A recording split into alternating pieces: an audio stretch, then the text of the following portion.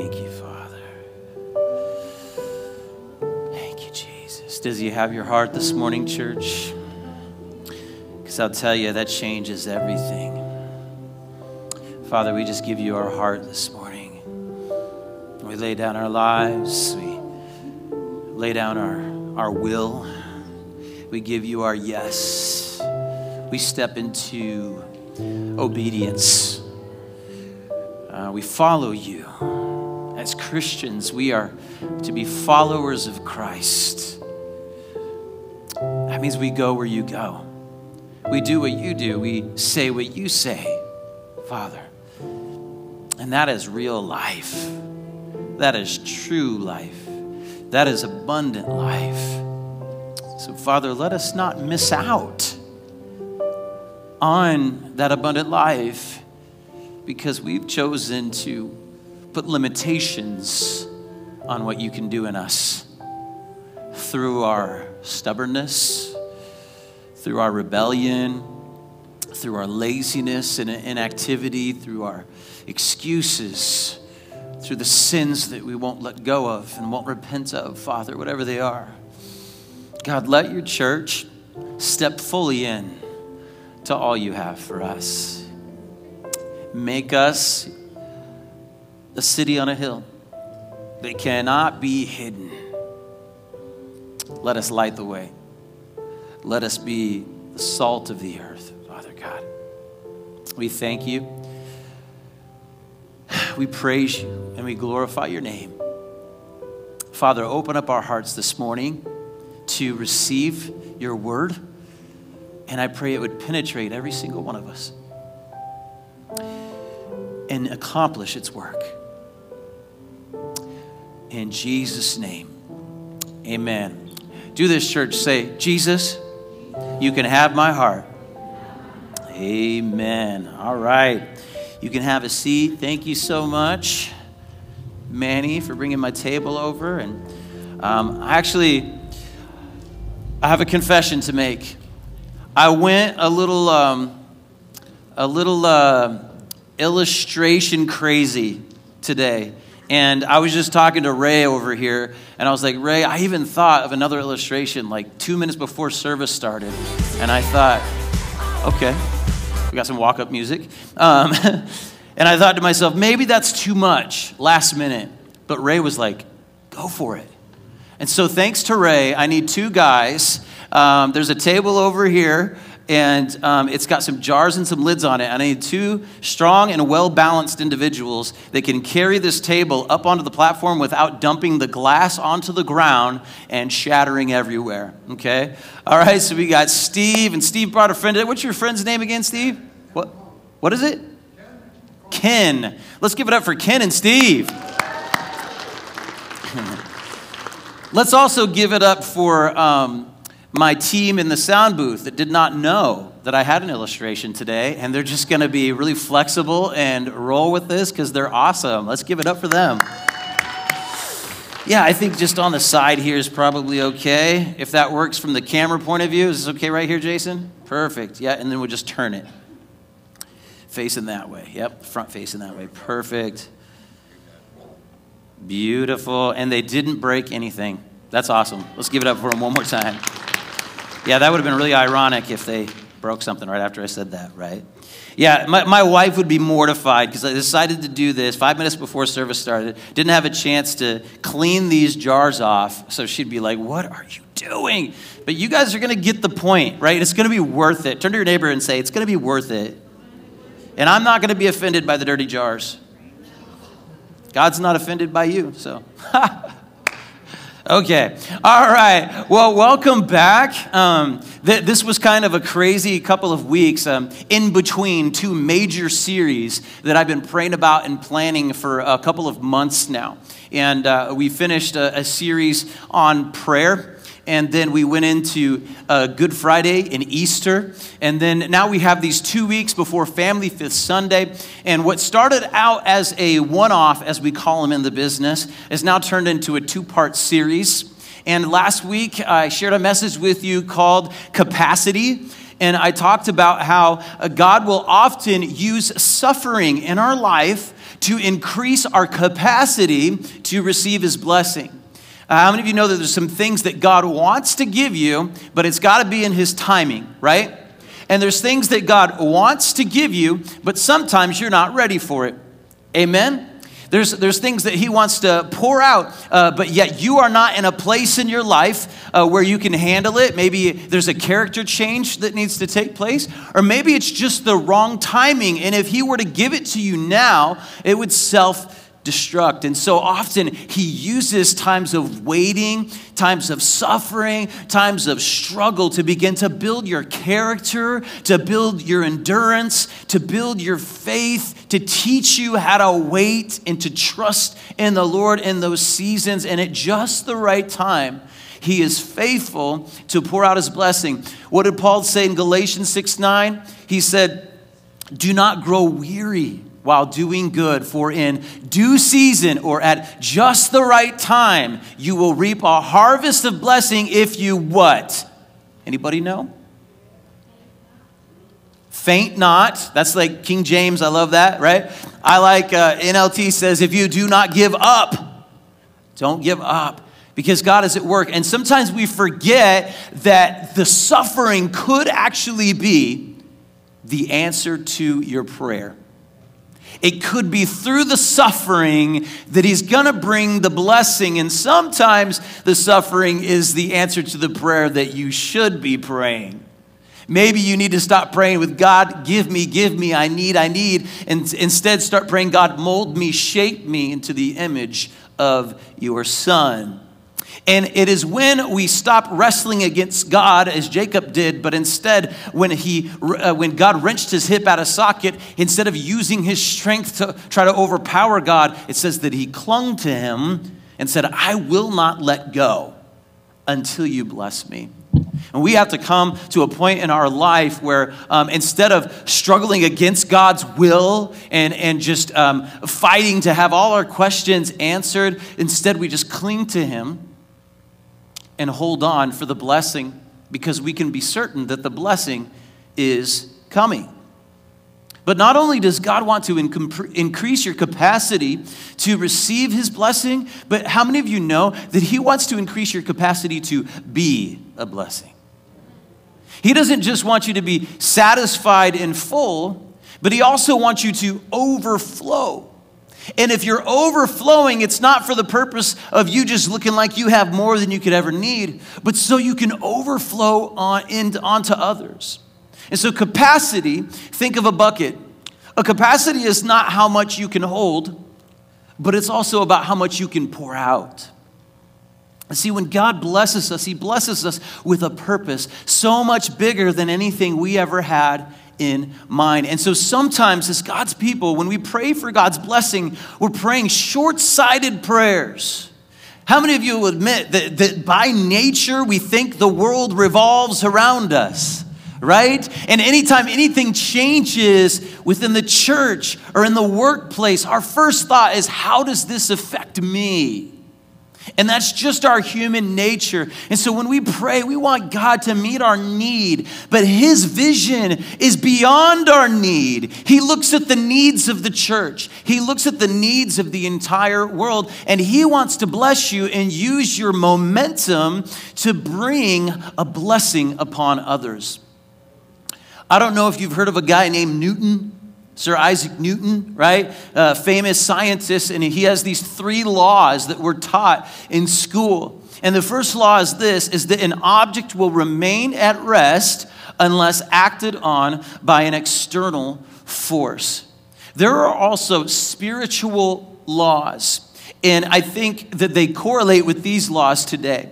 See, just like it states in that first law that an object remains at rest unless it is acted upon by an external force, so every blessing that you have ever received has been something that was acted on you by an external force, by God, and sometimes often through another person. And that created a change in your position. It changed your circumstance, and so it moved you. A blessing is always from outside of ourselves. And there are those around us that will remain at rest until they are acted on by your blessing. Make sense? His second law is this, that force equals mass times acceleration. Now, force, in this analogy, we'll call it the potential impact of a blessing. Okay? So force, it's the mass times acceleration. And the force is the potential impact of a blessing, and the mass is the love or the motivation behind the blessing. Okay? This determines how much of a force is going to take place. What is the motivation behind your blessing? How many of you know you can do something just kind of ceremonially to bless someone, and it doesn't quite carry as much weight? Case in point, someone is suffering, and they share their story with you, and you respond with just a platitude like, "Oh, I'm sorry for your loss." But it's really awkward, and you just move on really quickly. And then there's the person that has the gift of empathy. And you come and you share with them their struggles. And not only do they listen and look you in the eye, but they ask you questions. How are you feeling? How are you doing? And then they embrace you and they cry with you. See, there's a lot more mass behind that blessing because the love and the motivation behind it is authentic. And then the acceleration for us is God's timing plus our immediate obedience. God's timing plus our immediate obedience. See, God has perfect timing, which is why delayed obedience is disobedience. Because God has a particular frame of time that he has in mind to work in. And when we delay, then we're actually disobeying. And so here's what's awesome, though. You can write this equation down in your notes if you want. Love plus immediate obedience equals a life greatly impacted. Love plus immediate obedience equals a life greatly impacted. And finally, his third law is for every action, there is an equal and opposite reaction. It's like the scriptures when it talks about the law of measures. And we're going to get into some of those passages today. Like, he who sows sparingly will reap sparingly. He sows generously, he'll reap generously, right? And so I brought with me today an illustration. This is called Newton's cradle. Have you guys ever seen this before? Maybe you thought it was nothing more than a desk toy. But in fact, it is a science experiment, right, that proves Newton's laws of nature. And so what happens is the idea is that this can create some momentum that can cause the other spheres that hang from these strings to move back and forth, right? But the key to it all is it only works if the ball is swinging in the direction of the other balls, right? And see, and of course this table's wobbly, so that's why it's not working perfectly. Let's see. Got to steady it. See that? Somebody say, ooh, ah. Very good, very good. And so what happens so often, though, is this is how we keep the blessings of God flowing. This is what God has in mind. When he blesses us, it's never just, here's Joe. Joe is asking for a blessing, and so I'm going to lift him up. And then he's going to remain static. No, he always has the next step in mind. This is Joe. He's blessed, and he's my servant. And so I'm going to bless him, and I'm going to trust that he's going to be a faithful steward of that blessing. And he's going to take that blessing, and he's going to transfer the energy of that blessing to someone else. And that blessing is going to go to this person, and that person is going to pay it forward to that person until finally the end result is that the blessing continues to live on. See, God not only wants to increase your capacity to receive, but also your capacity to give. And oftentimes we don't receive the blessing because we keep allowing the blessing to stop with us. Am I making sense to anyone today?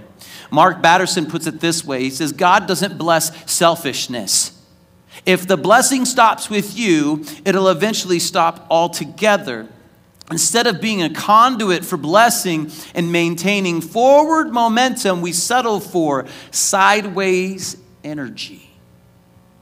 How often do we settle for sideways energy. God speaks to us and we don't share what he said. God blesses us and we don't tell anybody, and we use that blessing for selfish purposes. When there's an opportunity in front of us everywhere we go to multiply that blessing. I got to tell you, a big reason why we sit at tables here at the fountain is to avoid sideways energy.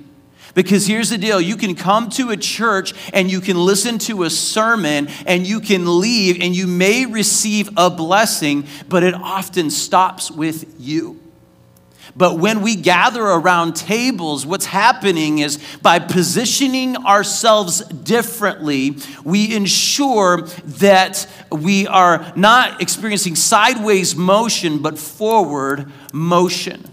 We're taking what we're receiving and we're also bringing something to the table. It's why we've stopped calling these services. It's why we started calling them gatherings. Because like a family gathering, nobody shows up to Thanksgiving empty-handed, but everybody brings something to the table. And no one is burdened and no one is worn out because they had to bring a sweet potato casserole with them to Thanksgiving, because they understand they're going to share in the benefits of the entire meal. And this is the mentality that the church has got to adopt. God wants to unleash his life in this church, but what needs to happen is we have to understand that we all come to the table with something every single time, not once a month or twice a month, but every time you're here.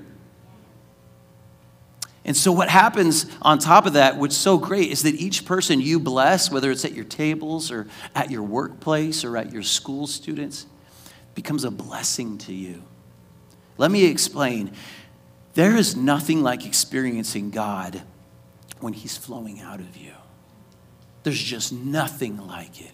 I have been to conferences galore, youth camps, conventions, powerful revival services, times of worship that were so impactful. But you know what tops it all? When I'm on the street corner telling my story and sharing the gospel of Jesus Christ with somebody who's never heard it, or maybe never heard it quite put that way. And even though I didn't know what I was going to say before I started talking, as I opened up my mouth in obedience, the Holy Spirit began to come upon me, and the words were downloaded in my mind, and they began to come out with such ease. And I'm hearing these things being said from my own mouth for the very first time, and it's bringing new revelation to me. Something that only happens out of the overflow. And see, we're starting to I got something really exciting to share with you guys. I am so excited about this. God put on my heart years ago, before I was ever the pastor of this church. He said, Joe, not that I just hear his audible voice. You know how some pastors act like, yeah, we just sit and we have this conversation. And he sounds kind of like Elvis, no, right? But he impressed very firmly upon my heart, Joe, I want to make Fountain of Life a neighborhood church. We have existed for way too long, and the neighborhood around us has not felt the impact the way that they should. And so since I began, the church has come together and we have put this neighborhood focus, and we're trying to do more and more in the community to bless them, to show them the love of Jesus Christ. It may not always be a gospel presentation, but it is a gospel representation, because there's a world that's hurting that needs to see something tangible, needs to see the love of Jesus. And so we're doing these things. Some of these things that we think are just simple, just regular activities. They're not. They're God ordained to create interactions and to create relationships of influence. And so when we have a back to school splash and there's a bunch of screaming crazy kids going down water slides, it's Jesus demonstrating his love for the community. When we have a hayride and there's over 300 people on our campus, it's so that they can experience the love of Jesus. And through those relationships, there will be a divine appointment to share the gospel of Jesus Christ. And I do believe we're going to begin to see our neighborhood come to Christ. And we're just starting to get a glimpse of that. See, our efforts in blessing the community have come back to us. Just this past week, we received a check in the mail for $5,000, not from somebody who goes to church here, but from somebody who lives in this neighborhood.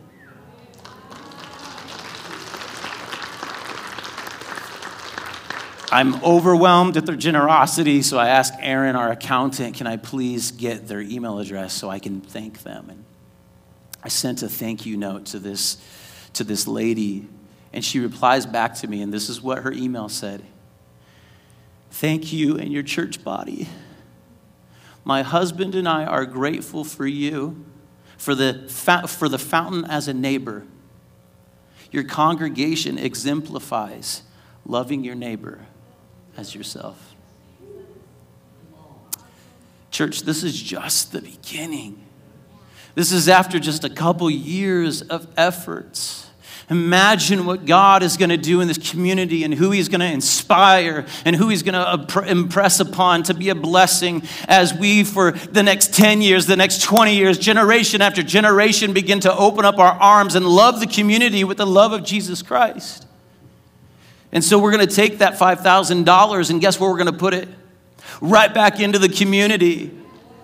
We could put it away for a rainy day. We could use it to purchase something, but we're going to put it right back into the community because if we pay it forward, we increase our capacity to be a blessing, and the blessing continues on, and it stays in motion. And instead of being full, we will overflow.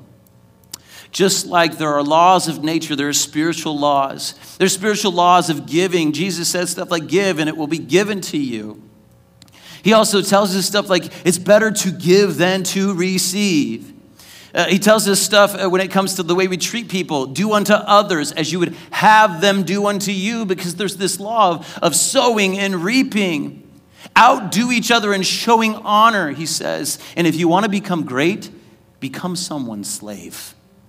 Become a servant to others.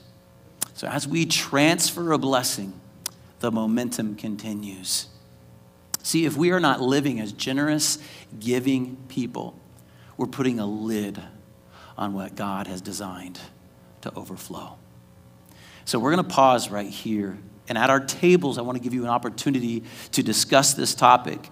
The question is this: is your level of generosity creating a lid or an overflow of blessing in your life? Let's discuss.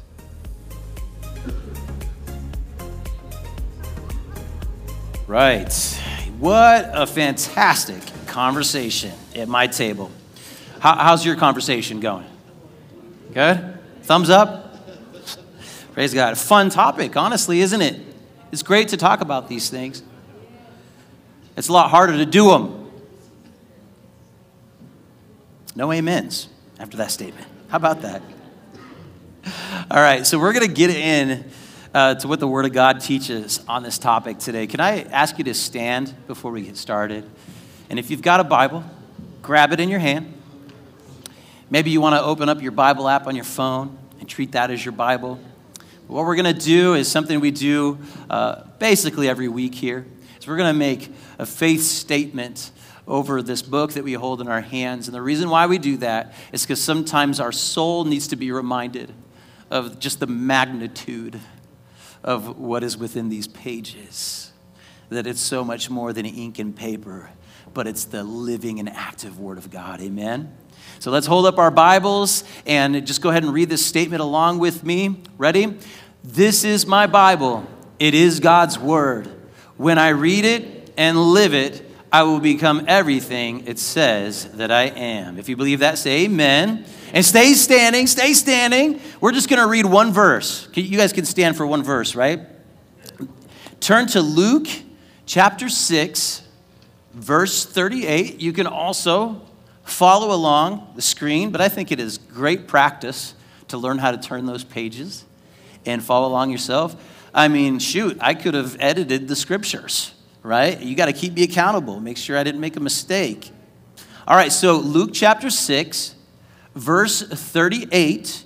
And if you're afraid that I'm taking it out of context, don't worry. I'll share a little bit about the context a little bit later on. So verse 38 says, give and you will receive. Your gift will return to you in full, pressed down, shaken together to make room for more, running over and poured into your lap. The amount you give will determine the amount you give back. Amen. Somebody say, God, increase my capacity through giving. Amen. You can be seated. That is our main point today, is that God would increase your capacity through giving and increase your capacity to give.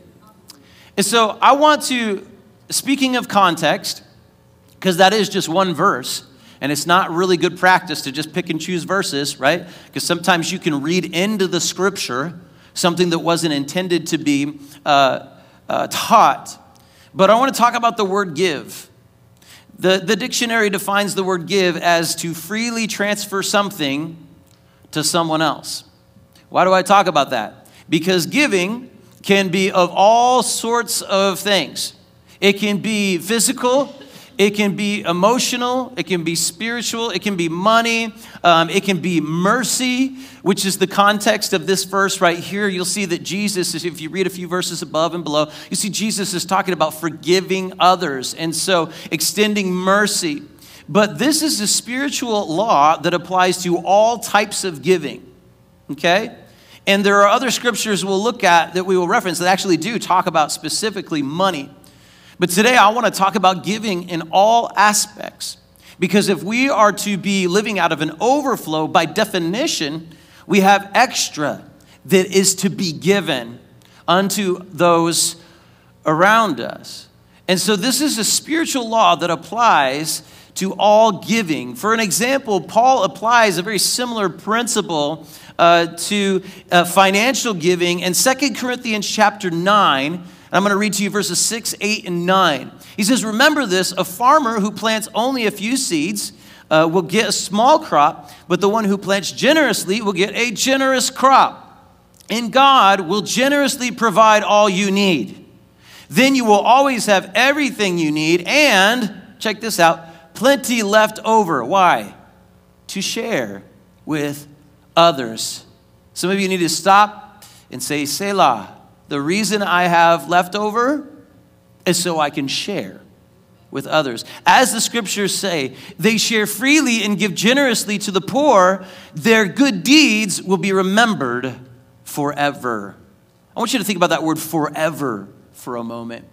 See, what's being taught here by Paul is that as we give, and in this case, we're talking about financially, there is a domino effect that is intended to last forever. Not only will the blessing continue to go on as we bless others and they turn around and bless others also, but the memory of our deeds will last forever. Can you imagine becoming a church that is so generous in their service, so generous in their kindness, in their good deeds, and so generous in their financial givings that they're remembered for all of eternity? That even as people pass on, that church lives on and their reputation goes before them. See, God's desire is to continually increase your capacity to both receive and be a blessing. One thing that I learned about this little thing is really cool, is if you pull one back, all the energy transfers through to the other side and then one goes up. But look what happens when I pull two back. Oops, I lost it.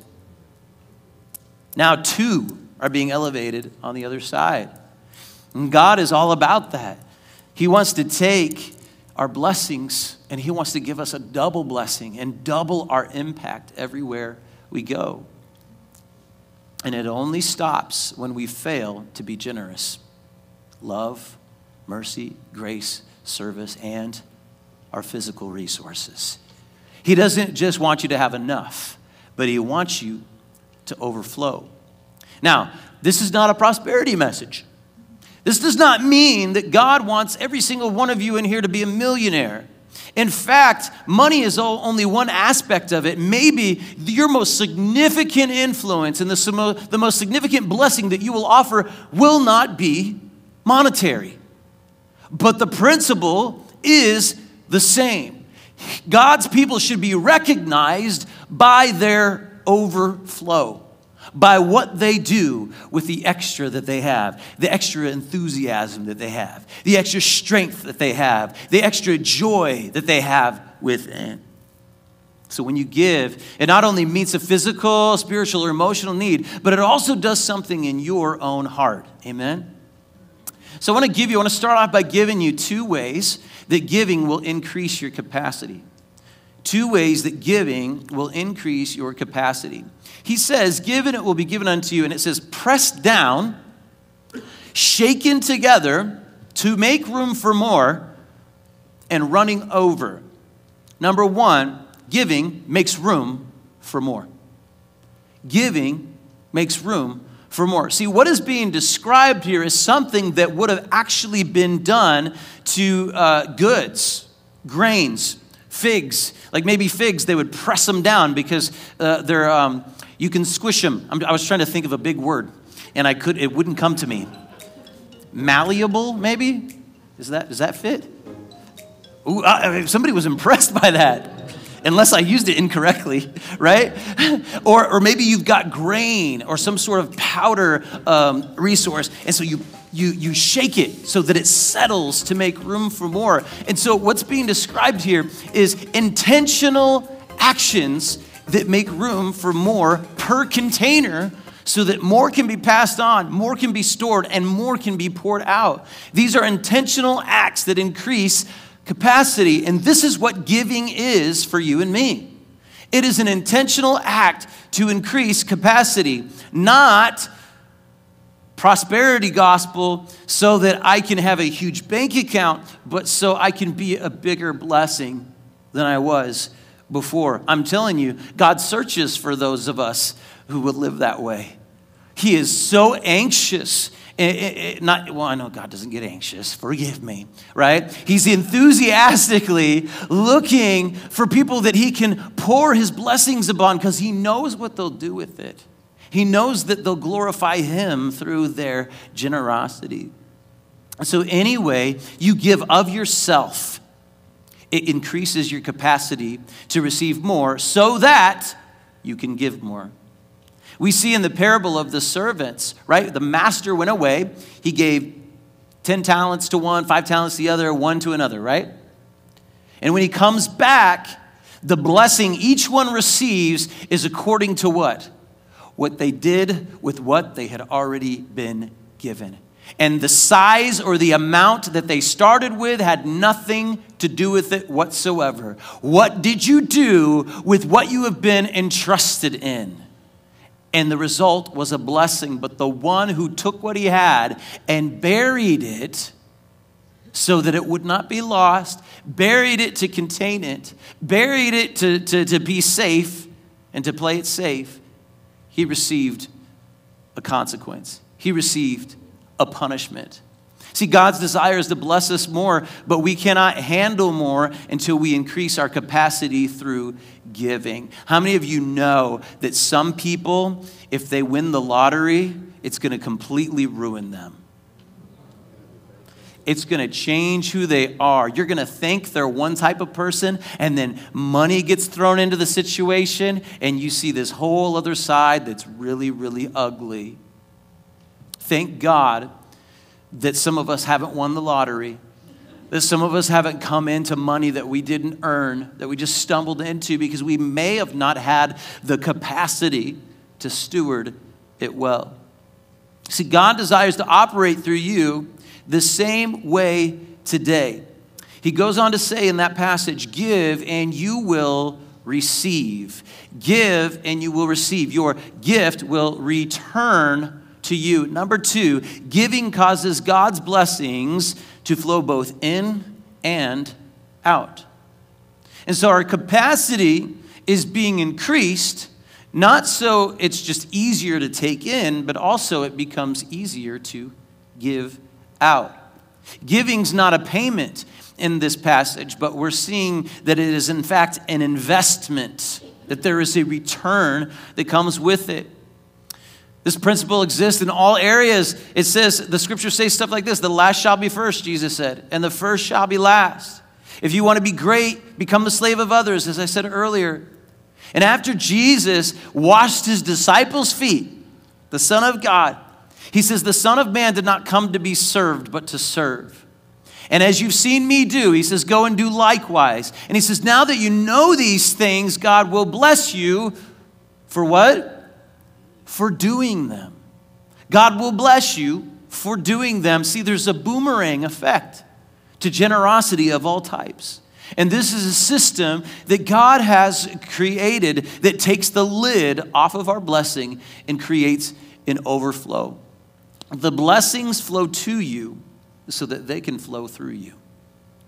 You hear that? The blessings flow to you so that they can flow through you. God told Abraham in Genesis chapter 22, it says, this is what the Lord says, because you have obeyed me and have not withheld even your son, your only son, I swear by my own name that I will certainly bless you.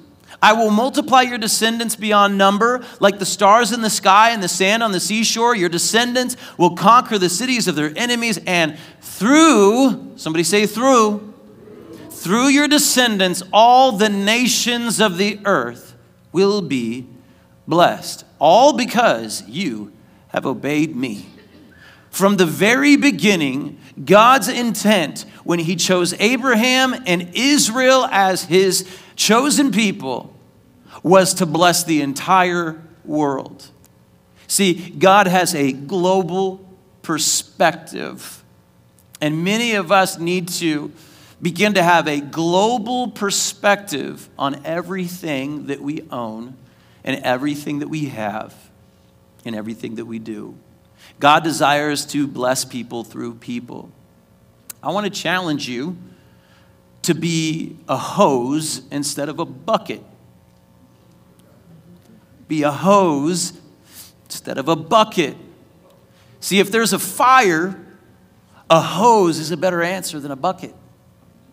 Because the hose has a continuous outflow because it is connected to an infinite source of water.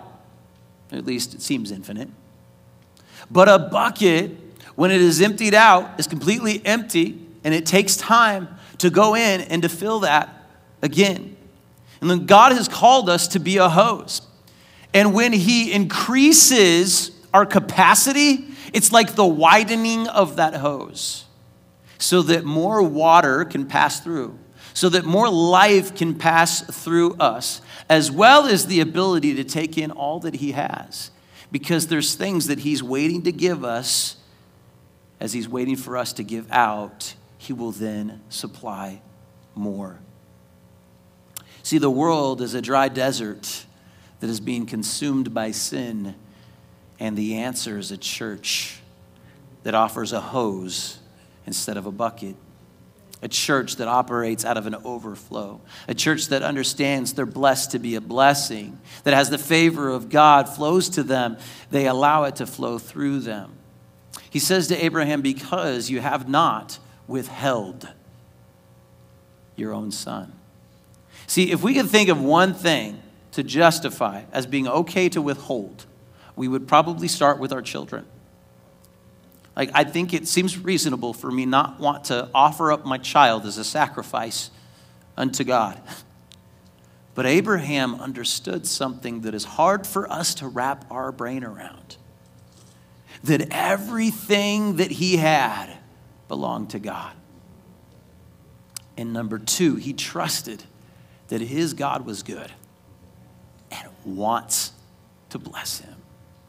And it was through one mighty act of sacrificial generosity that God increased Abraham's capacity to receive and to give. And this was a foreshadowing to the ultimate act of generosity in the man Jesus Christ, God incarnate, who came and laid down his life on a cross.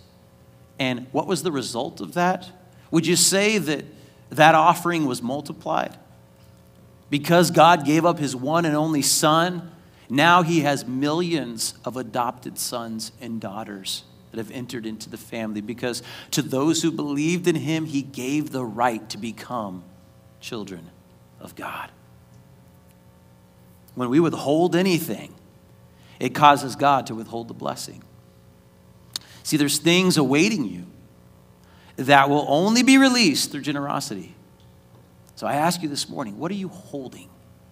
What are you withholding today? What's that one area that is off limits to him? Maybe it's that character flaw that you refuse to confront. Maybe it's that possession. Maybe it's that time you spend that you don't want to give up. What is that one area that's off limits to God? I want to point out that God said to Abraham, I will multiply. Notice how he didn't just simply say, I will bless you. He says, I will multiply. I want to point out that God does not bless us by addition, but by multiplication. See, I heard someone recently say, 2 times 2 and 2 plus 2 are the same thing. But 2 plus 3 and 2 times 3 are not the same thing. Same numbers are involved, but the application is completely different. And when we put our numbers in the hands of God, that's where they are multiplied. We have plans for our life. We have goals. Sometimes those dreams are big. But we need to understand something this morning, church. His plans are always bigger than yours. He says, my ways are higher than your ways. God alone brings the multiplication, and he's got a dream for you that's bigger than yourself. We see this in the book of John, where a boy gives up his lunch. And the result of that lunch is over 5,000 people are fed. And if that wasn't enough, the Bible says that they collected 12 baskets of leftovers. And I think we see a pattern in Scripture that goes to show that there's no way Jesus allowed those 12 baskets to just rot. But I guarantee you they continued to feed people on and on and on, because that is the heart of God. Why would there be leftovers? Just to have this obnoxious show off of look at what I've done? Or am I, as the creator of the universe, going to give purpose to every single thing that I do? Church, you can have confidence that anything you put in his hands will be multiplied, because that's the kind of God he is. So he says, through your descendants, all the nations of the earth will be blessed. See, God is always thinking big picture. His blessings were never meant to be hoarded, but to continue overflowing. And if you've been given a blessing today, it's meant to be shared in some capacity. Who knows the name of our church? What are we called? Okay, so that's interesting. So a lot of us just say Fountain, right? Because often we say that in short, because it's really easy to say, welcome to the fountain. But the rest of our name is Fountain of Life. Now, I feel okay dropping off the rest of it, right? Because it's like Fountain of Life, International Assemblies of God, right? I'm like, whoa, that's a lot.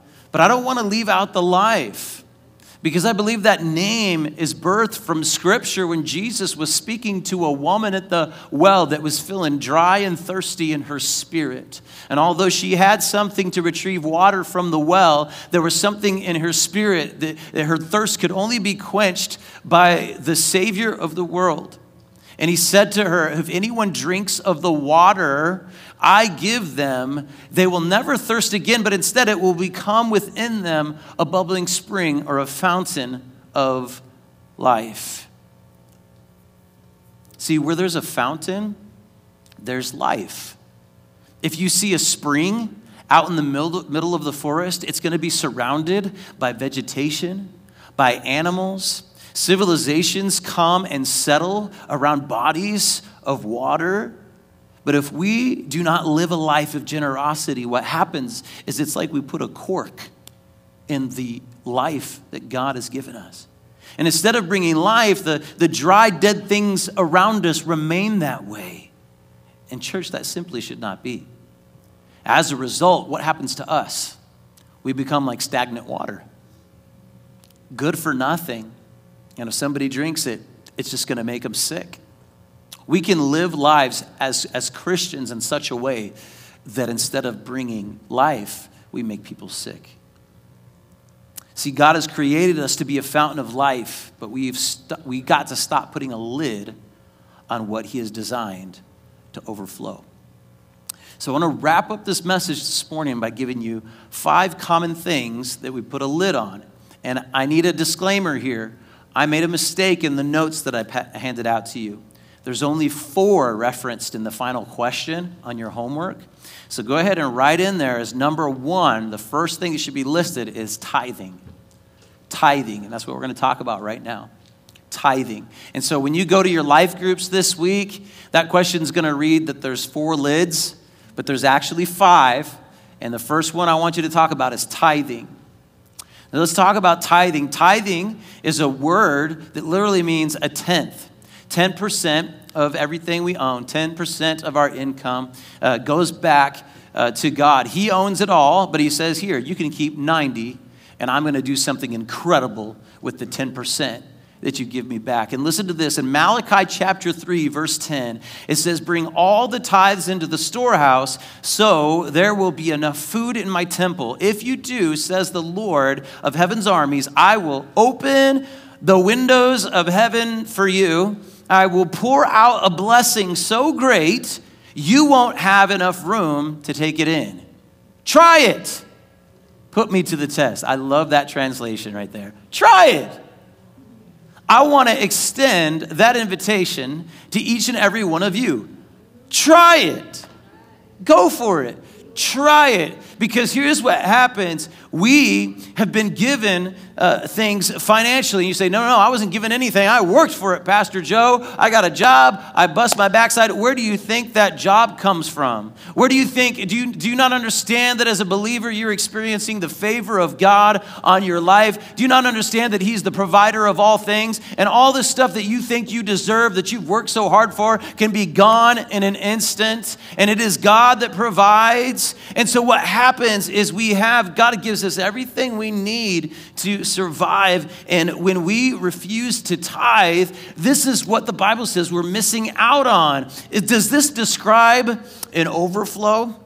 I'd say so. He says that he's going to open up the windows of heaven and pour out a blessing so great you won't even have enough room. And so what happens is when we operate in fear instead of faith, and we say, I'm so worried that I'm not going to make enough, instead of having a different mentality that says, I'm worried I'm not going to make enough of a difference, then what happens is we put a lid on what God has designed to overflow in our life. It doesn't mean necessarily that he wants each and every one of you to have so much cash that you're swimming in it like Donald Duck, right? Or Scrooge Duck, whatever his name was, right? But it means that you're always going to have enough, not just to feed your family, but to bless others, because that's what you're called to do. But we put a lid on it because we say, no, I got to make sure I take care of number 1. I got to make sure I take care of my family. And we don't trust that God is going to provide. Number 2, serving. We put a lid on serving. And here's how we do it. When we only serve when it's convenient or doesn't cost us too much, we put a lid on it. When we sacrifice very little in terms of our comfort and our schedule, we put a lid on it. When we don't carry some of the burden for building up the church and reaching the lost, we put a lid on the blessing. And as a result, culture never changes. The church becomes stagnant. No growth happens. And our gatherings begin to feel empty and void of life. Let me tell you this. Living in the overflow means doing your part enthusiastically, even when it sometimes hurts. This is a difficult topic to talk about because this is another one of those topics where people are really quick to get offended. But I'm just going to tell you today, I love you way too much to worry about your feelings. Way too much to worry about your feelings, because guess what?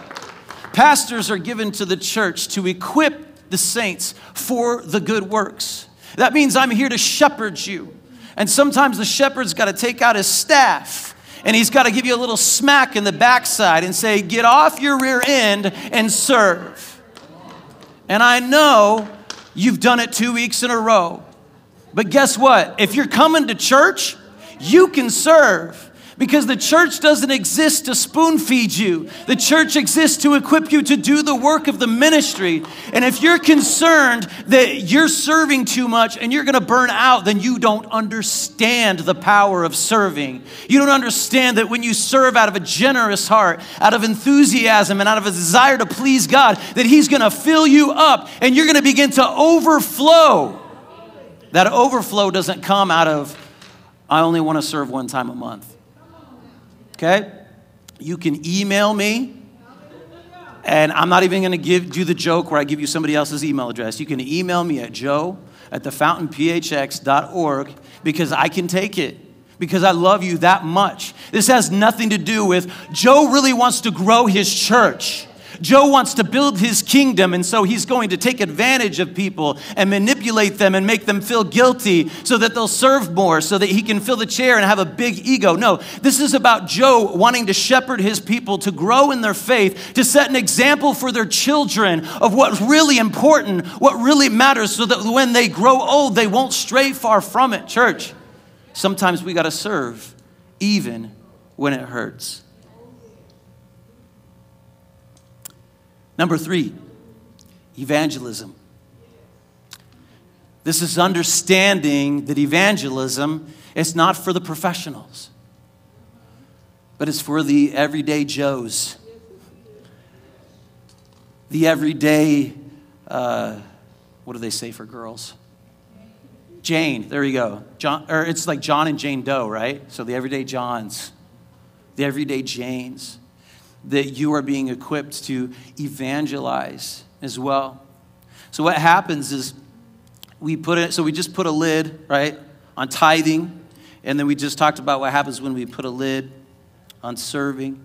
And now what happens is when we don't invite and we don't share our story, we don't share our faith, we don't share the gospel, we put a huge lid that keeps. There's just an enthusiasm. Steve knows about this, right, Steve? There's an enthusiasm. There's a passion that rises up within us. There's a heart of worship that is cultivated when we evangelize. Because what we're doing is we're being a part of the most incredible miracle that has ever taken place. It's when someone was in complete darkness and you shine light on their situation. And suddenly they can see. And what was dead is now alive. And when you're the person that speaks those words of life into them, man, the result is, does that return to you, Steve? Does that come back to you, Steve? Does that make a difference in your life? Does it fill you with life? Does it fill you with joy? Does it make you want to go and do it again? Are you chasing that because you want to make heaven as full as possible? This is what happens, church, when we do the work of evangelism, but we put a lid on it, and what happens is we miss out on that experience.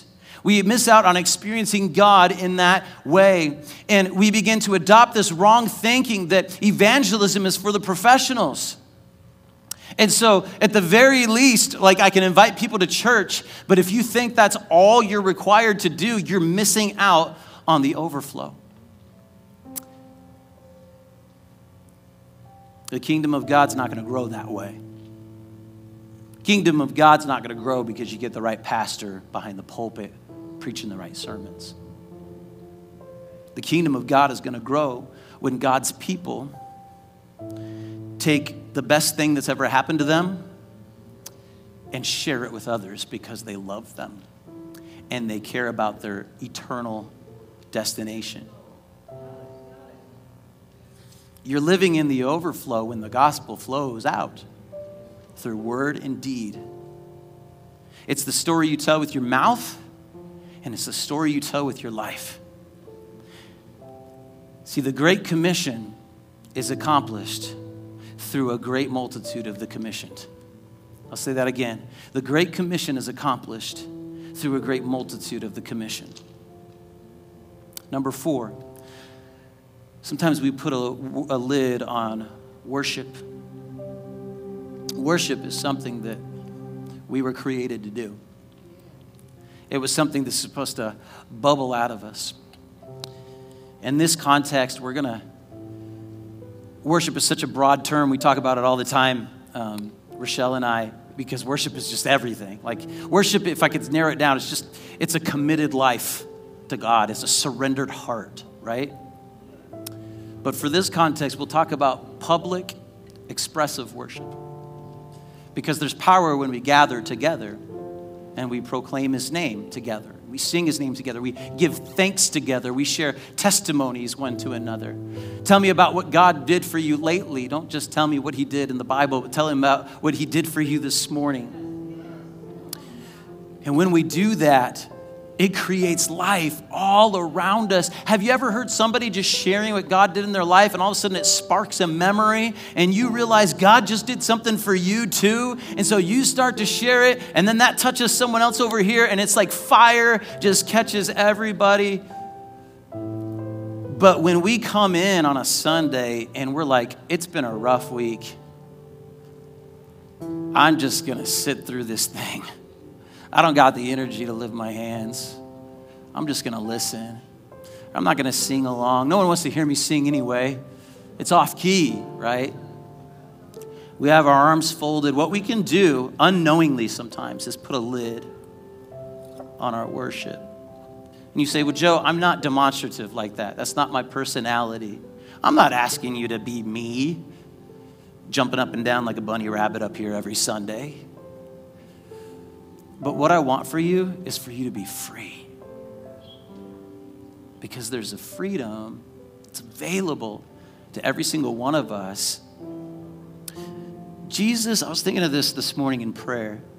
Jesus said, I will build my church and the gates of hell will not prevail against it.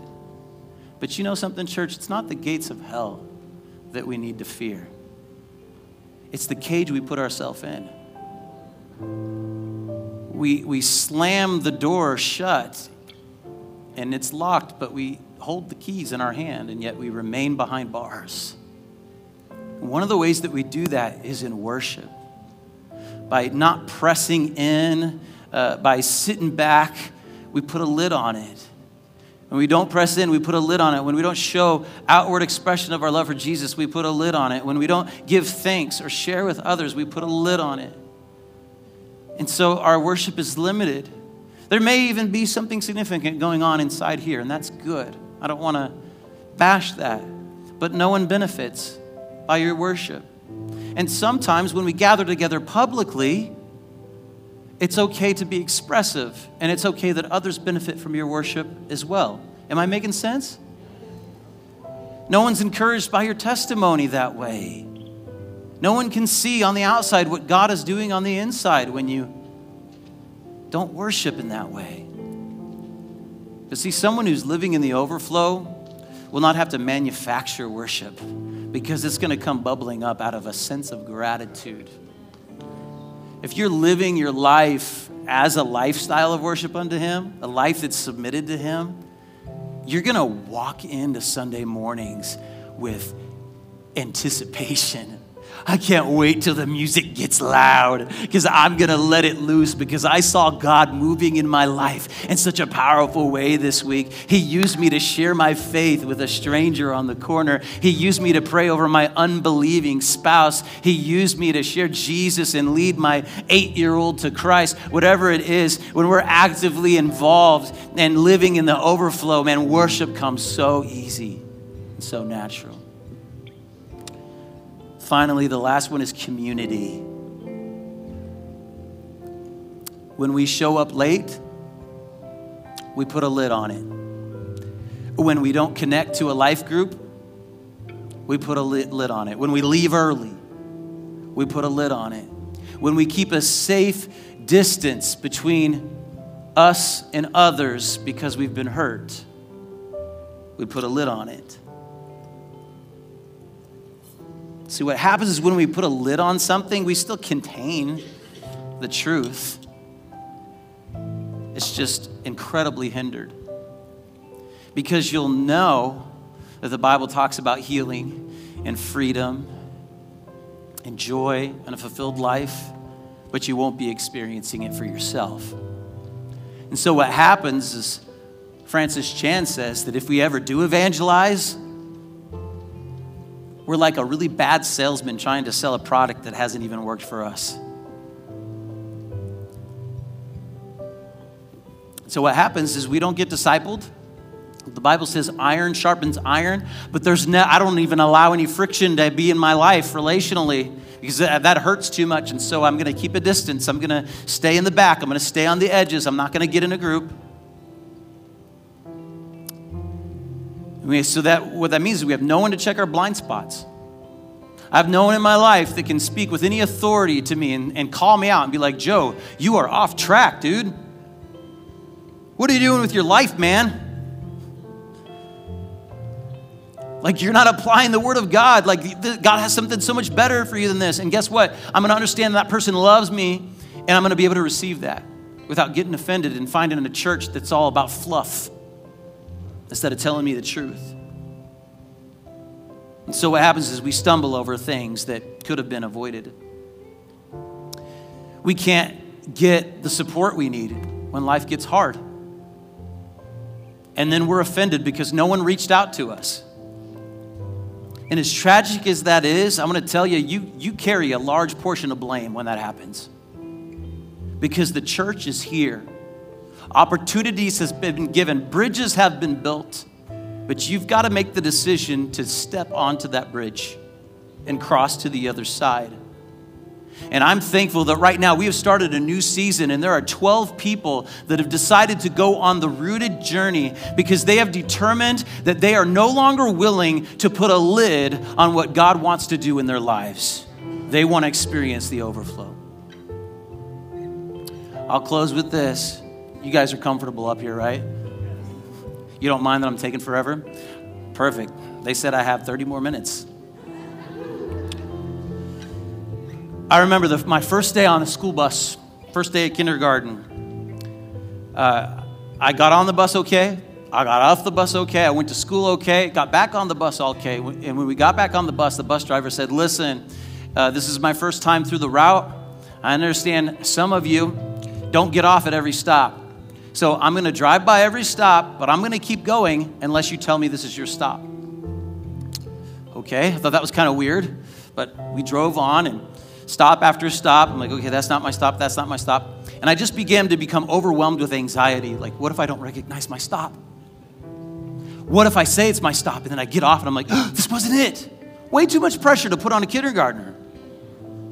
So we finally get to my stop, which is just this backway entrance to Modernette Trailer Park in Tempe, Arizona. That's my background.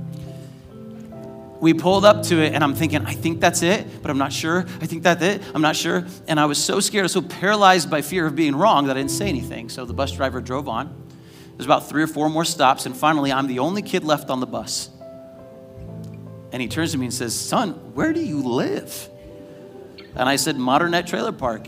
So he dropped me off at the front entrance of Modernette Trailer Park. I was about a half an hour late. My mom was freaking out. But here's the deal.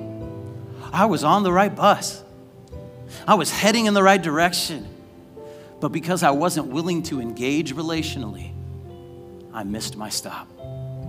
Church, it's not enough to be in the right church that has right doctrine and solid teaching. It's not enough to be in the same room with the right people, going in the right direction. If you're not actively engaged in biblical community, you are willingly placing a lid on what God has designed to overflow in your life. And I challenge you this morning. Would you stand with me? We'll close with this.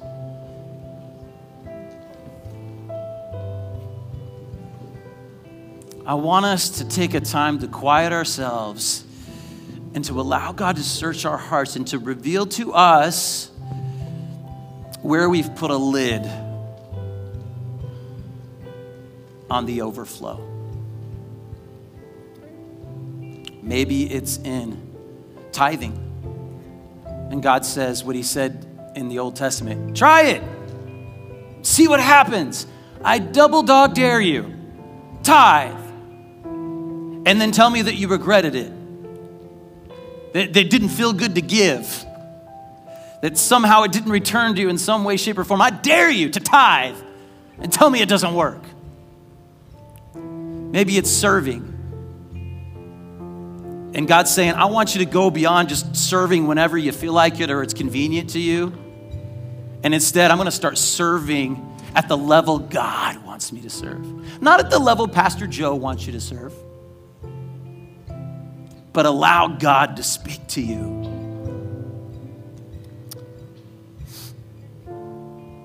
Maybe it's evangelism, and you're like, I'm not an evangelist. But God says, let me tell you who you are.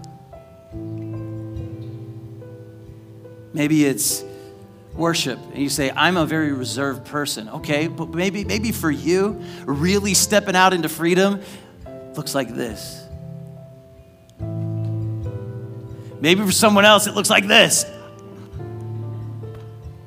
But whatever that next step is, allow God to break you free from that place where you've put a lid on your worship. And maybe it's community, and you're like, I've been going to this church for decades, but I'm not a part of a life group. I've never been through Rooted, or maybe I've been through Rooted, but unfortunately that group wasn't able to stay together, and so right now I'm not connected in community.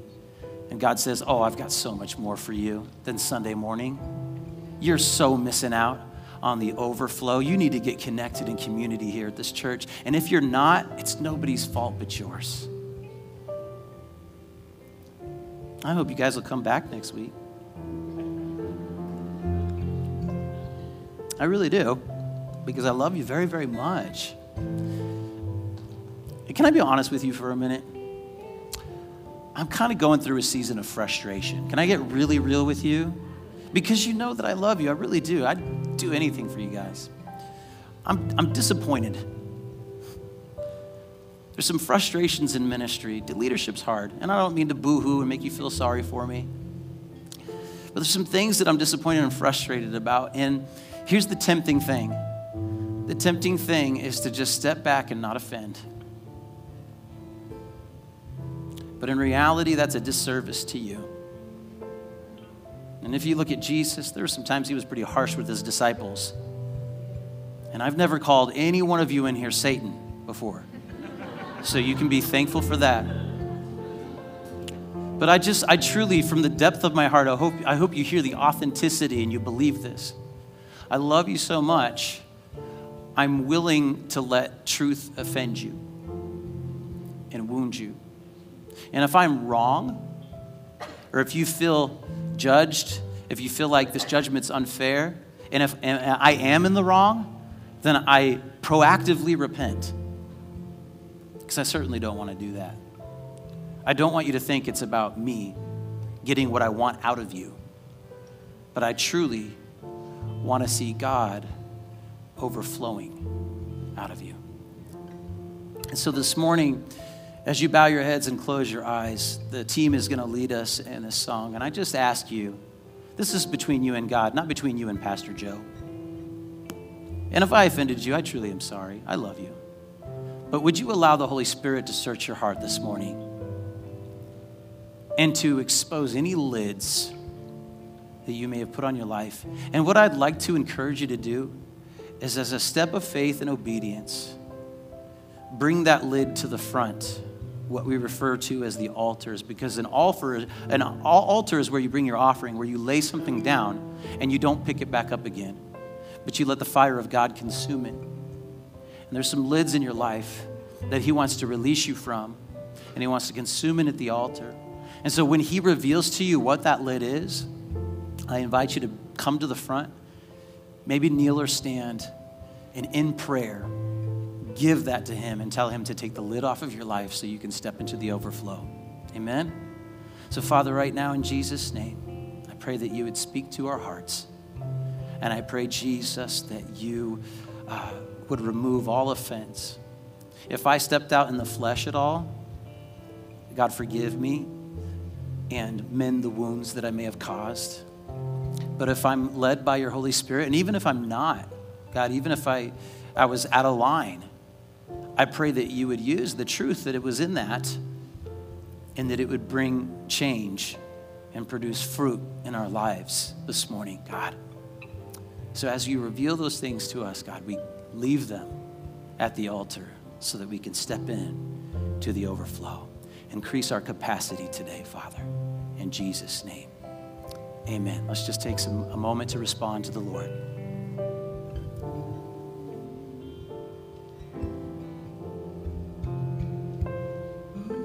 You live with no reservation.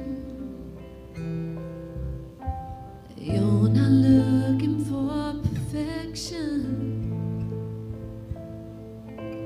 There's no need in me pretending. I give you everything. I give you everything. You deserve my full attention. Nothing less than my devotion. Speak to me and I will listen. I give you everything. I give you everything. Oh, oh, oh. You can have my heart. You can have my heart. Oh, oh, oh. You can have my heart. You can have my heart. You can have. Oh, oh, oh. You can have my heart. You can have my heart. Oh, oh, oh. You can have my heart. Have my heart. Be the Lord of my emotions. Set me free from selfish motives. Search me till there's nothing hidden. I'll give you everything. I'll give you everything. Oh, oh, oh. You can have my heart. You can have my heart. Oh, oh, oh, oh. You can have my heart. You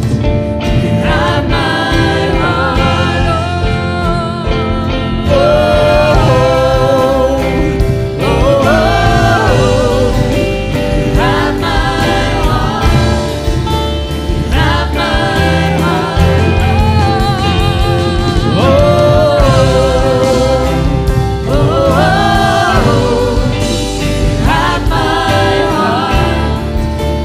Have my heart. Oh, oh, have my heart. You can have my heart. You want my heart? You got it. You got it. You got it. You want my heart? You got it. You got it. You got it. If you want my heart, you got it. You got it. You got it. If you want my heart, you got it. You got it. If you want my hands, you got it. If you want my hands, you got it. You got it. You got it. If you want my hands, you got it. You got it. If you want my voice, you got it. If you want my voice, you got it. You got it. You got it. If you want my voice, you got it. You got it. If you want my yes, if you want my yes, you got it. You got it. You got it. If you want my yes, you got it. You got it. You got it. If you want my life, you got it. You got it. You got it. If you want my life, you got it. You got it. Oh, oh,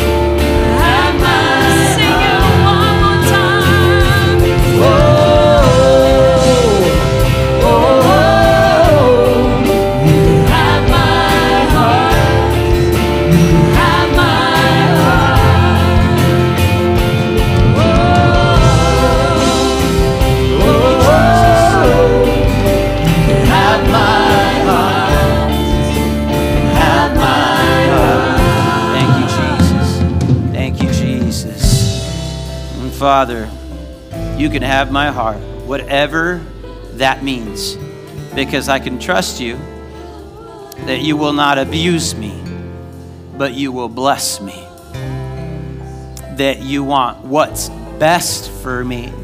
You don't want to milk me for all I'm worth. You want me to trust you to satisfy me and sustain me.